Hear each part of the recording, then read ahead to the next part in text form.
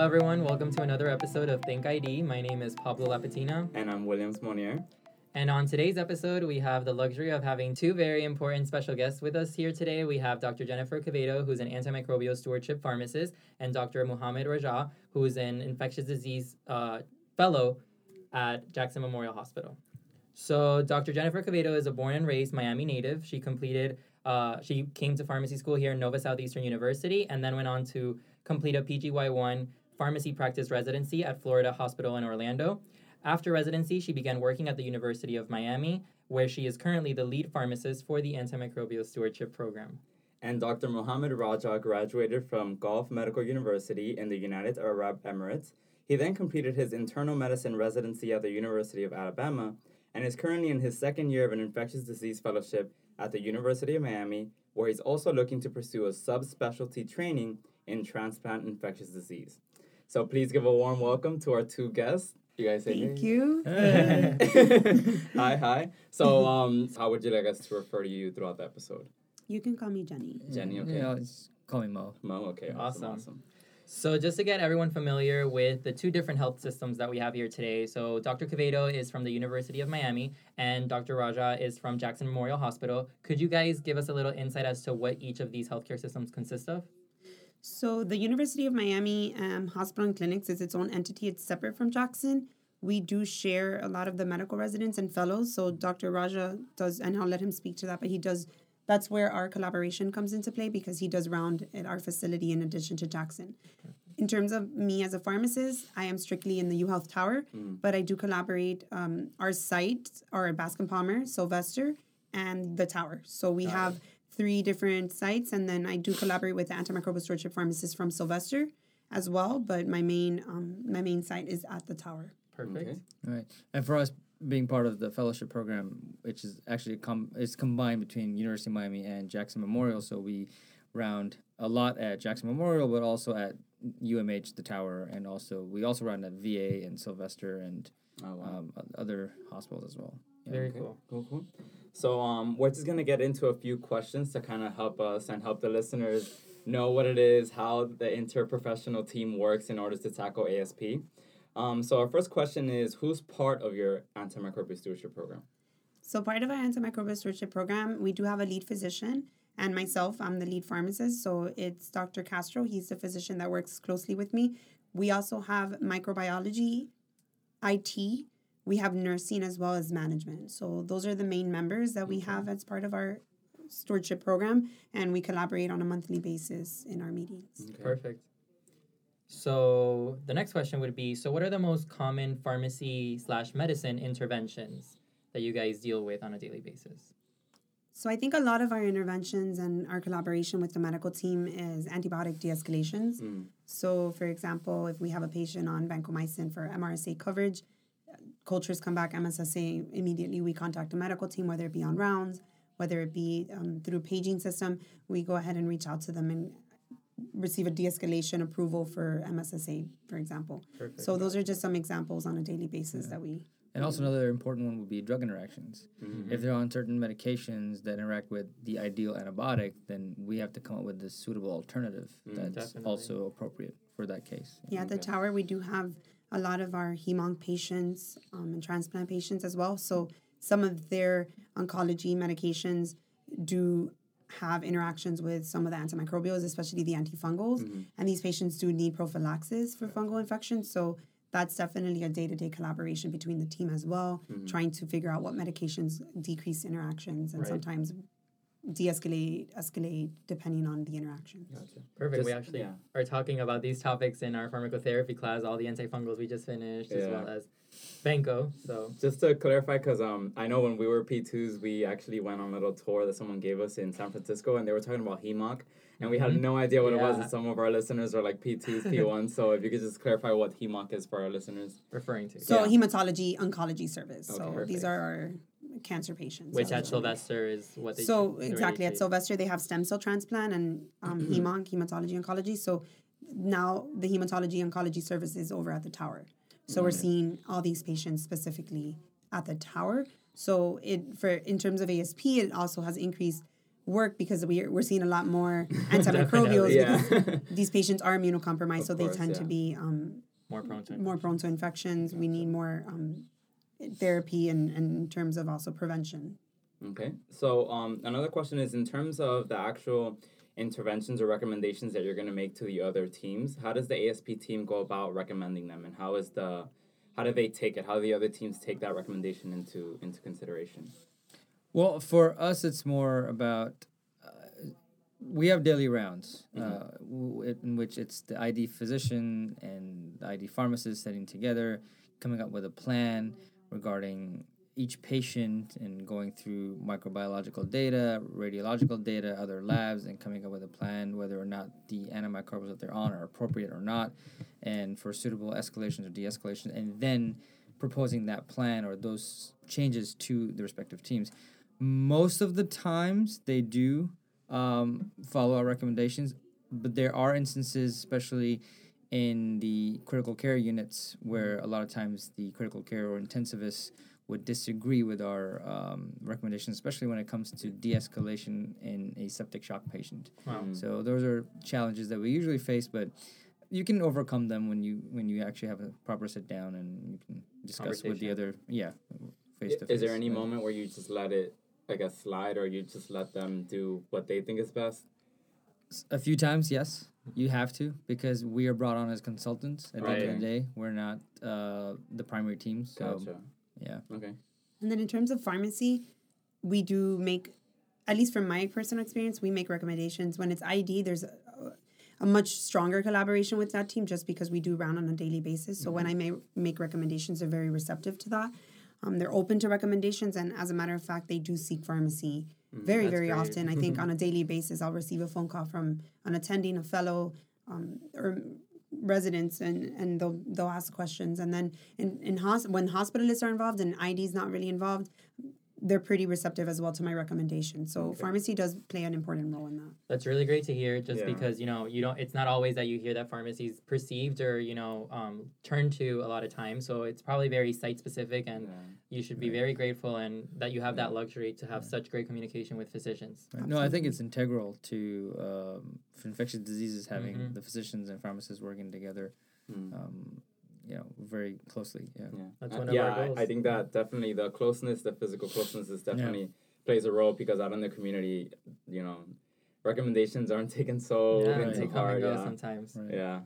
So as far as and you seeing it on the pharmacy end, especially being the lead pharmacist on the antimicrobial stewardship program, how has the University of Miami increased its resources to battle, for example, resistance? So one of our biggest projects is expanding our ASP program. The more help we get in terms of ASP, the better we're able to target these agents and these patients and cause de-escalations or reduce drug-drug interactions, perhaps get medications discontinued on time. So I think that right now our biggest focus is expanding the program, maybe getting a consult service for full pharmacy consult service. So pharmacy will will follow vancomycins and aminoglycosides. So right now, I think the university the hospital is really focusing on building that ASP program and getting as much help as we can to go ahead and educate our patients, educate our staff, and kind of increase that awareness for In case you guys don't know, Jenny is the one responsible right now for all the infectious disease consults. So it would really help her out on her end to have that other person, spread out the work and get the best outcomes, best recommendations, patient education. Yeah, right. Initially, right now, we do have... So the consult service, the way it works is when the physicians have a vancomycin, it's optional for them to consult us. Some physicians may not even be aware of that. So we're trying to increase the awareness of there being a consult service. So where I was trained as a resident, I saw that there was a complete hospital pharmacy to dose any aminoglycoside or vancomycin. So any order that came through was pharmacy to dose, always. Physicians rarely ever followed. So my hope is to actually have a consult service like that where pharmacy is following. And the reason why I want pharmacy to follow is because we're following up on levels, we're following up on de-escalations as well, and kind of discontinuing these medications when we feel like it's not appropriate anymore, and keeping that interaction with the physician as well. So For sure. hopefully we'll get that. Do you think, as crazy, as crazy as it sounds right now, do you think that the pharmacists that are part of the actual ASP team, those would be like the only pharmacists allowed to vanco dose? because they have as much experience? So no, actually. No? So Friday, I'm actually meeting with the staff to huddle because we're actually going to have our staff pharmacists.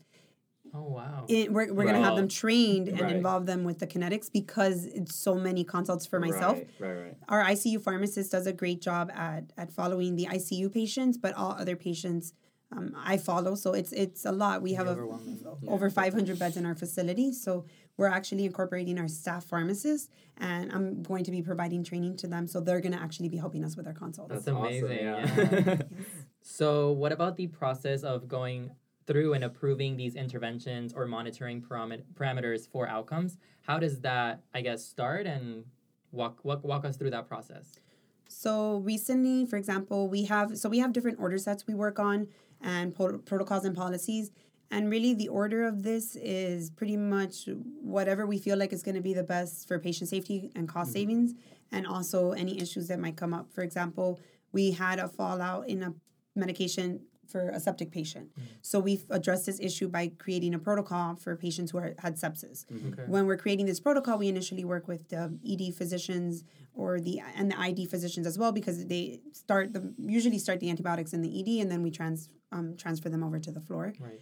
So the way that we work is with the physicians initially, then we put the protocol together, we bring this to our steering committee, which is at the tower, and then from there we go to the system-wide stewardship subcommittee, where we get the approval and any recommendations from the system-wide. And when I say system-wide, it's because we include Bascom, Sylvester, and the tower. Gotcha. And then after that, if the system antimicrobial stewardship subcommittee is okay with it, then it goes over to PNT and it receives PNT approval. And once it's PNT approved, we have IT build it.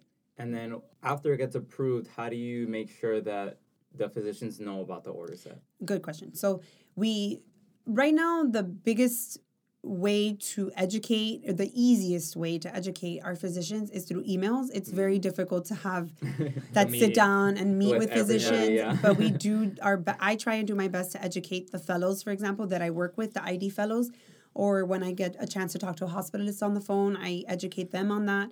But the biggest way and the easiest way to educate them and bring awareness to them is through email. So we'll send it to the person in charge of the residency program for the medical residents, and we'll ask them to go ahead and disperse it to the hospital staff and medical residents. Perfect. Okay. So our next question is, what are some of the interventions you've seen in other hospitals that you hope to implement in yours? So for me, like I mentioned, it's the consult service right now. That's my biggest project that I'm working on. When I was a resident, we did have, again, as I said, hospital-wide pharmacy to consult service. So we pretty much followed every single kinetics consult. My goal is to get that over at the tower. So hopefully to expand. We're getting our staff pharmacists incorporated in this. And then once we expand the program, we can hopefully, and also maybe providing one-on-one education to all of our patients at discharge. Yeah. That would be a great area to go into as well. So That would be pretty awesome, yeah. And then, as far as we know, that there's the Joint Commission, and then there's also CMS. So what are some differences between those? So the Joint Commission is our accrediting body, and they do actually have required elements, the 7 core elements that they require in an ASP program. So every time I sit down with my steering committee and with Dr. Castro, who's the lead physician, we go ahead and make sure that we're following these 7 core requirements, and where in our hospital are we lacking? Right. What are some areas that we need to have emphasis on, whether it be monitoring, whether it be providing education, and make sure that we're following these 7 core elements, because they do require, the Joint Commission does, in terms of accreditation, they do look at these core requirements. CMS is more of a recommendation, but they do follow the CDC and IDSA guidelines, which ties into the Joint Commission requirements as well. Okay. And when you guys are going through to making sure that you have all of these things lined up, are the physicians involved? Do you guys meet, or is it first within you guys? So when I initially started at the tower, we did, I went ahead and I created a gap analysis, and we did have physicians in our initial meetings. Yes, we do have 3 ID physicians that sit in, 3 ID attendings that sit in these meetings, and they are heavily involved with our subcommittee and the discussions, whether with the gap analysis and anything that goes on. Yes. Perfect. Okay. So then we want to ask, what are the biggest hurdles when it comes to starting an antimicrobial stewardship program, or going ahead and starting these recommendations or interventions? Or even day-to-day, what do you guys see could be improved? So for me, it's the workload. It's a big hospital, and just being the only pharmacist, I think that that's one of the biggest hurdles. Trying to allot my time like in different areas and Right. kind of like time manage myself. So I have the consult service. We have restricted agents, antimicrobials that we evaluate on a daily basis, in addition to attending the multidisciplinary rounds and also answering any ID questions that come up. So It's a lot. for me, that's the biggest hurdle. And hopefully once we expand our program, we'll definitely get some help. But for right now, I think it's just managing my time and trying to get, and I also lead the committees. So I put Right. the work together for the committees and any kind of background work that needs to be done where I need to communicate with micro or IT. So I think that's been my biggest hurdle. Okay. Sounds like you work like 9 Yeah. to 8 p.m. It's so much. Yeah, For real. keeps 12-hour you- shifts. keeps So And then- speaking of hurdles, something for the listeners who don't know, we just had Jen and Mo give us a presentation for our antimicrobial stewardship interest group where we kind of briefly touched upon like cultural aspects of antibiotic use and how certain cultures, at least here, Miami-Dade, Fort Lauderdale, we think of it usually as being a Hispanic thing, that they always want antibiotics for everything. That's like their answer to everything. For sure. So we wanted to get your perspective, since you guys are from different backgrounds. Like, what do you think of the cultural aspect of antibiotic use and the Right. increase in resistance? So I actually grew up in Dubai, and in Dubai, it's you don't need a prescription for an antibiotic. You walk into a pharmacy, you've got a cold, you walk out with Augmentin, or you walk out with a Z-Pack or doxycycline, basically whatever you want. So I think in here, at least in the U.S. or North America, we have some sort of antibiotic stewardship, some sort of regulations and stuff like that to control the spread of the misuse of antibiotics and the spread of resistance. Back in Asia and a lot of other countries, they don't have such very well developed ASP programs. Right.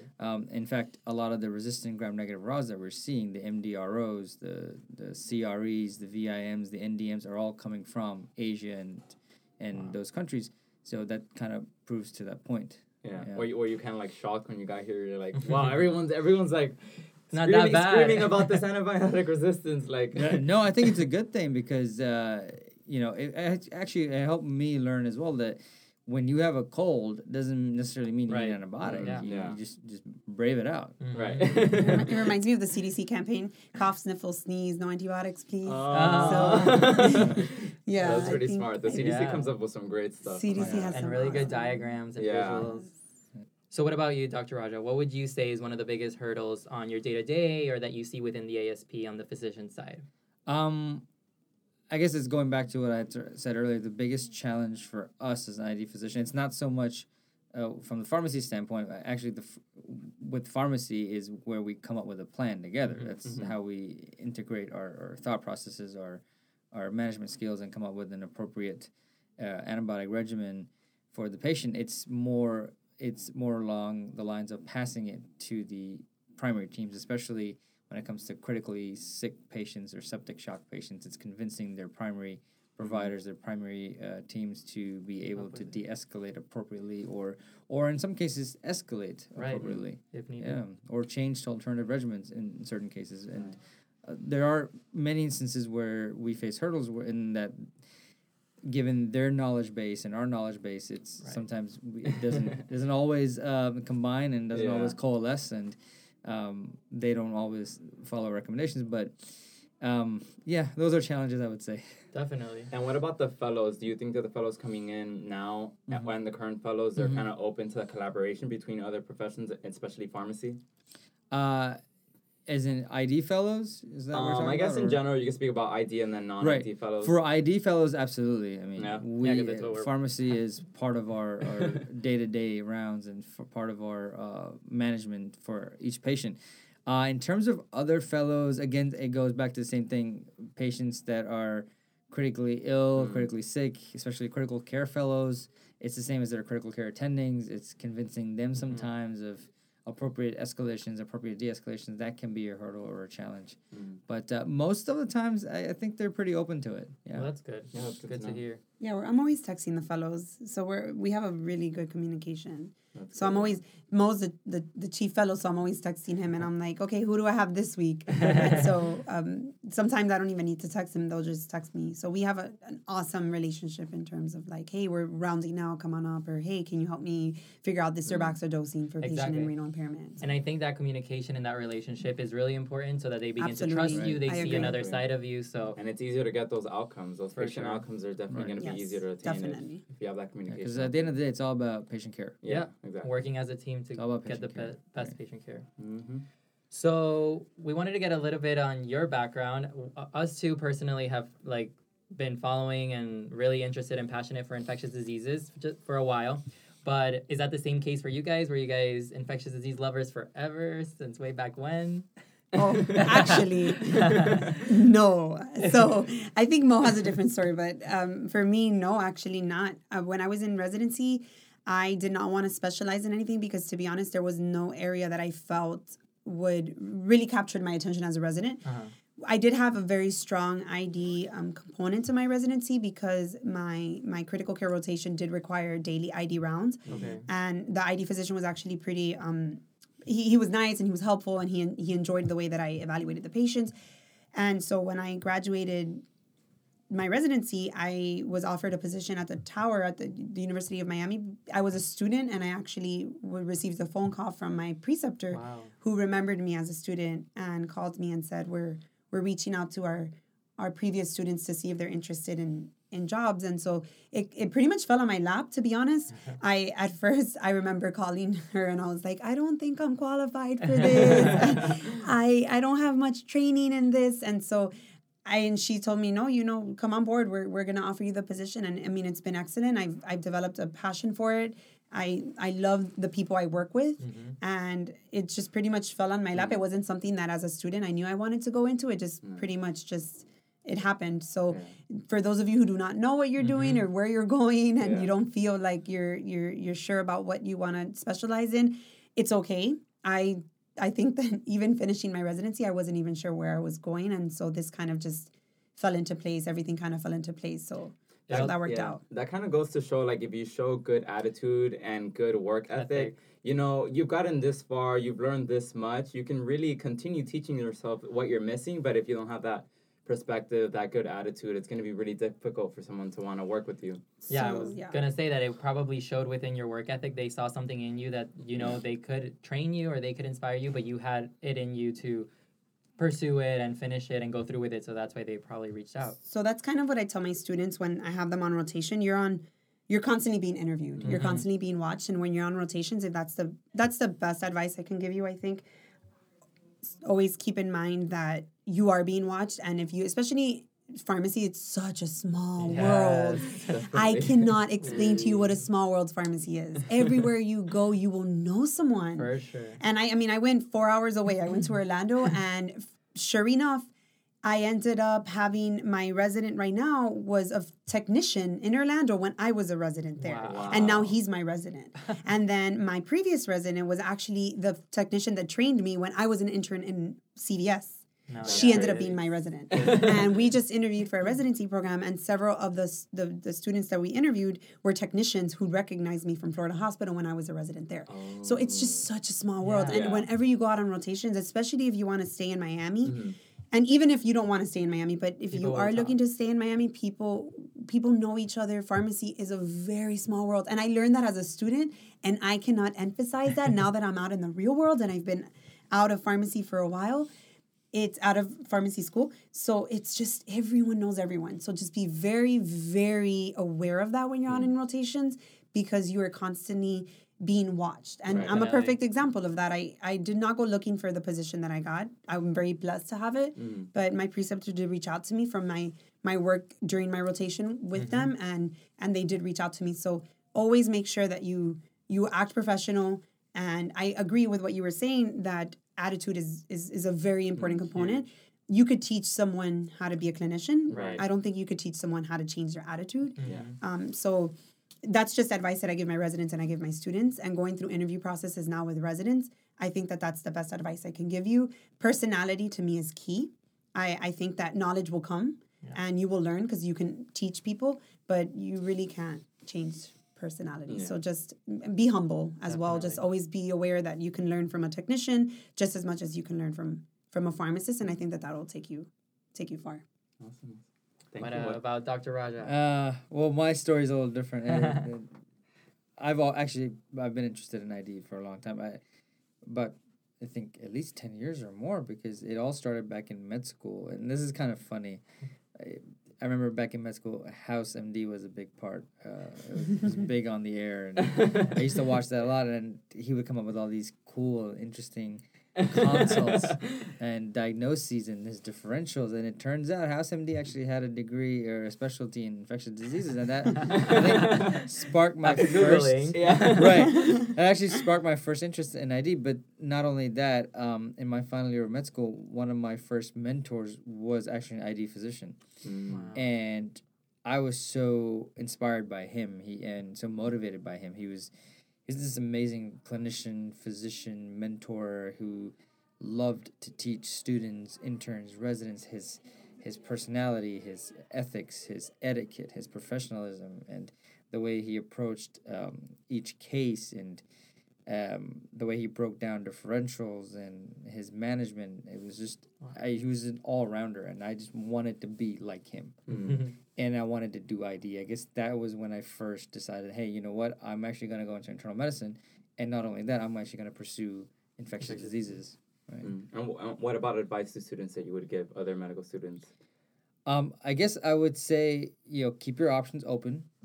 You don't always have to specialize in something. Keep your options open. There's nothing wrong. And just follow your heart, whatever you're interested in. If you're interested in ID, absolutely follow. If you're interested in cardiology, hematology, oncology, whatever you guys are interested, you always want to do what your heart wants to do. Remember, sure. at the end of the day, it's not about how much money you make or Nope. how big your name is, or it's all about what you are interested in. Okay, that's good Yeah. advice. Yeah. Yeah. Yeah.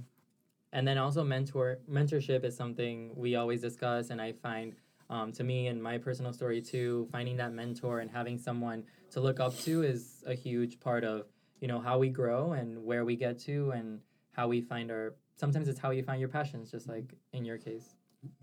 And not only that, actually now I'm interested in pursuing a subspecialty in immunocompromised transplant, because Nice. being at Jackson, I've been exposed to so many of those transplant cases Uh-huh. and immunosuppressed cases. That's actually further stoked my interest. Right. Yeah. And I'm actually going to be doing a third year in that.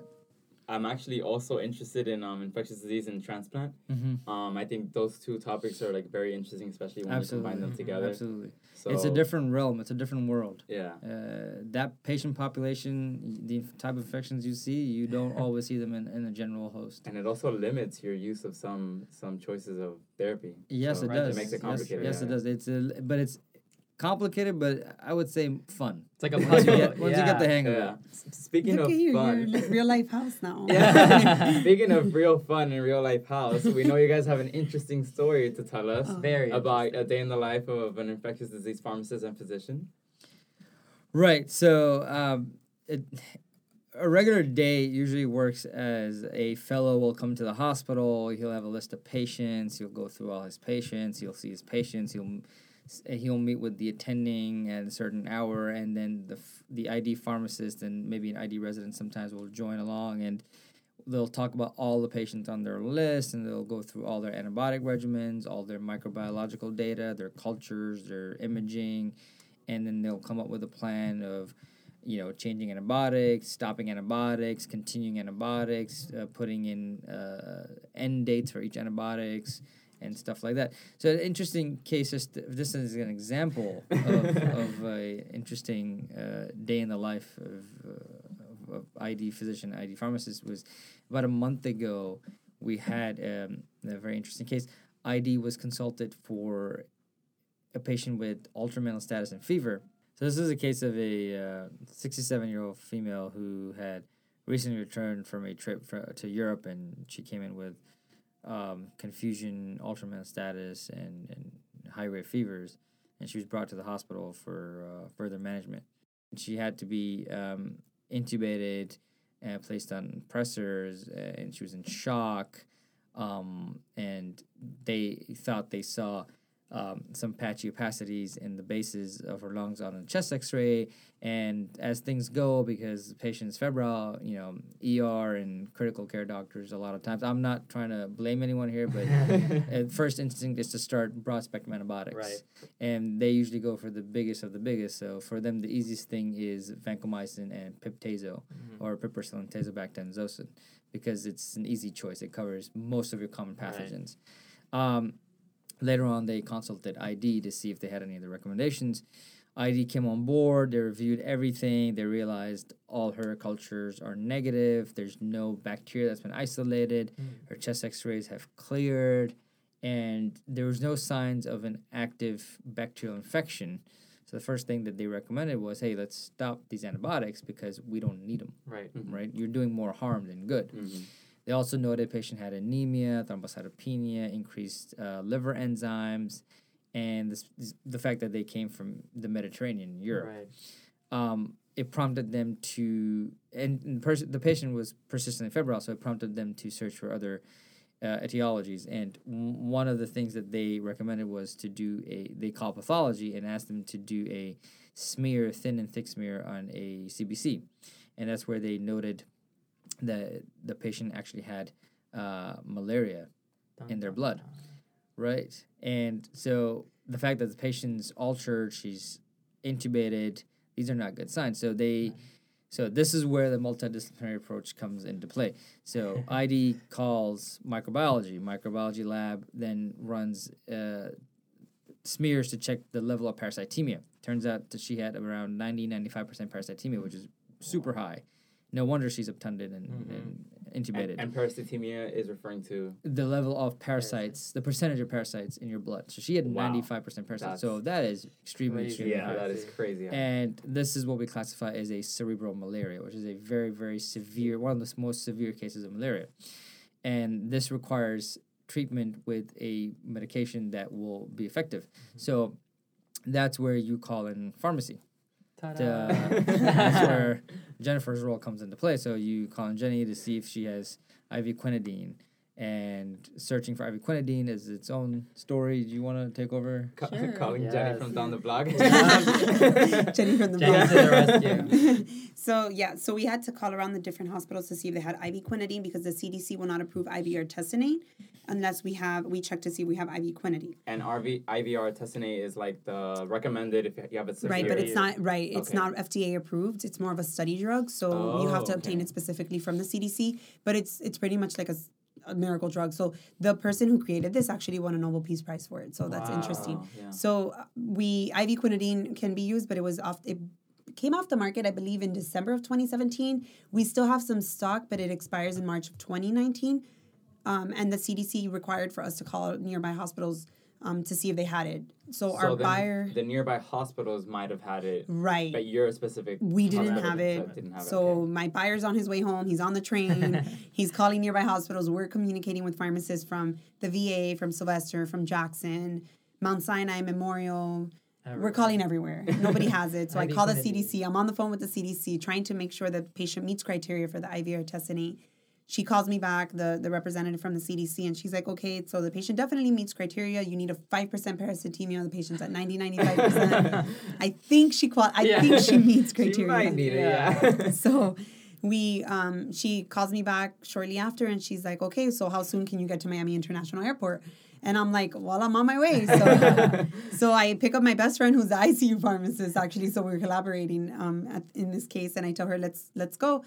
So we're on our way to Miami International Airport. I have the CDC representatives texting me, stand in the corner, bring your badge. You have to confirm you're a UMH employee. Oh my God, top secret stuff. So I need to see your ID. And so it was very interesting. We're on our way to pick up the medication. We were able to provide the medication, long story short, safely to the patient. We did end up having to stay later, but some of the fellows stayed with us. Mo was there that night, and some of the other fellows that were on the case.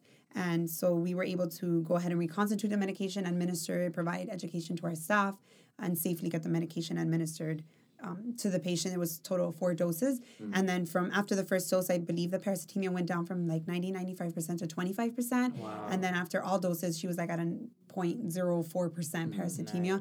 And then the patient did survive. That's she did awesome. wake up from her coma. And I mean, her renal, she does have some some renal function issues. She is on replacement therapy, but overall the patient did survive. So that's just, I mean, that's a little bit more on the exciting side. Yeah. You don't see this every day, but Right. it's just, Every I so thought it was often. like a fun example. And this actually happened right around the time that you guys had reached out to me. And I kept thinking, I was like, this is so cool. I have to let them know about this case because they're going to love it. And so when we came in today and spoke to the students, we were able to talk about this case. So I thought it was an interesting case, but it's just an example of our day-to-day collaboration. Definitely. And did you guys know from the beginning how to handle a malaria case, or is this like now your moment where you're like, now you definitely know how to handle this? Like, So, well, if it in comes terms again, of hopefully- pharmacy, Moving forward, I don't Yeah. think it can get any worse. So I Moving actually forward, I would didn't hope, know. I didn't know that they had a malaria quarantine station in Miami. All So I right. forgot to. So we do have a malaria quarantine station in Miami at the airport, which is why I went to the airport to pick it up.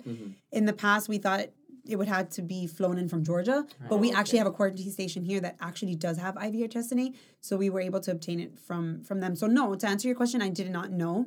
Literally, the fellow comes up to me and is like, "Hey, we need this medication, or we have a malaria case." And I'm like, "Okay, there's a malaria hotline," and then we went from there. The CDC did an right. amazing job in communicating with us. And she was, she was from the CDC, and she, the representative would text me, call me. She followed up with me, so they did an amazing job. But no, to answer your question, I had never dealt with this as a pharmacist. I think physicians do. Well, for me, I've had a few malaria cases, but not this severe. Not where Right. I've had to use artesunate. I've never done Wow. that before. That was the first time. Yeah, the attending that was with us, he has a lot of experience in different parts of the world, and he's like, I've never in my experience seen a case like this. No way. So Wow. I thought that was very, very interesting. Unfortunate what happened to the husband, but fortunate that we were able to save For sure. this patient of ours. And that goes to show too that we might not always have the answers, but there's definitely resources and that we can contact. Like she said, a hotline. The CDC is always a great resource, and one way or another, working in a team will find the best answer and regimen for the patient. For sure. Going back to the quinidine thing, so since it's gonna be expired, what happens now? Right. Yeah, that's So great. what becomes first? So we line? have quinine, and that's PO quinine is what we were using for this patient. So that is actually a very good question. So malaria now, the government is aware of this issue, and now that we're not having IV quinidine, they're actually trying to get it back on the Okay. market. Of course. Are they like forcing the So manufacturer? in a way, they like, are "Come trying on, to guys." get it back on the market. It's funny you asked that because I actually read an article on it last week. Yeah, I got an Wow. email Good on it. timing. So we're not sure in terms of the therapy where we're going, but I do know IV artesunate is a very promising agent. So I'm not sure if maybe IV quinidine is going to come back, but we did have quinine, PO quinine, which we did use for this patient as well. Okay. Yeah, well, they have a couple of weeks to figure it out before Yeah, they run out. exactly. So hopefully Exactly. we have an Right. alternative. Well, that pretty much sums it up. Thank you so much to Thank both you. of Yes, you. thank you, I'm thank sure you. everyone listening is really thankful, and it was a unique episode to have both a pharmacist and a physician here today, and we're super thankful. Thank you guys for having us. Of course, Thank you. anytime. Yes. Thanks. Okay, well, stay tuned and we'll be right back.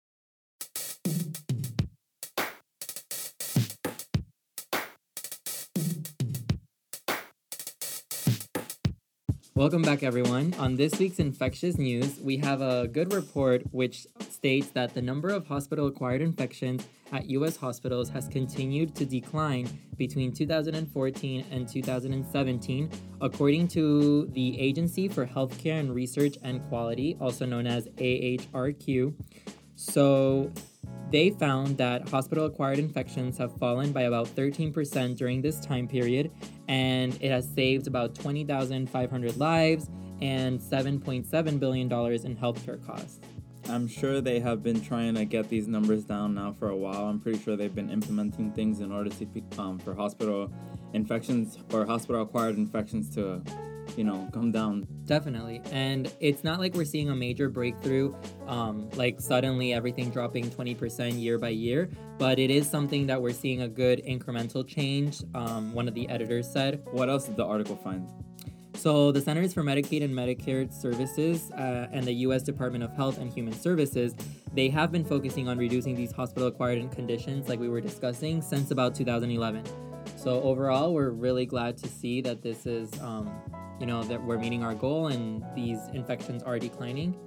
Well, that's it for this week's episode of Think ID. Until next time, bug you next week.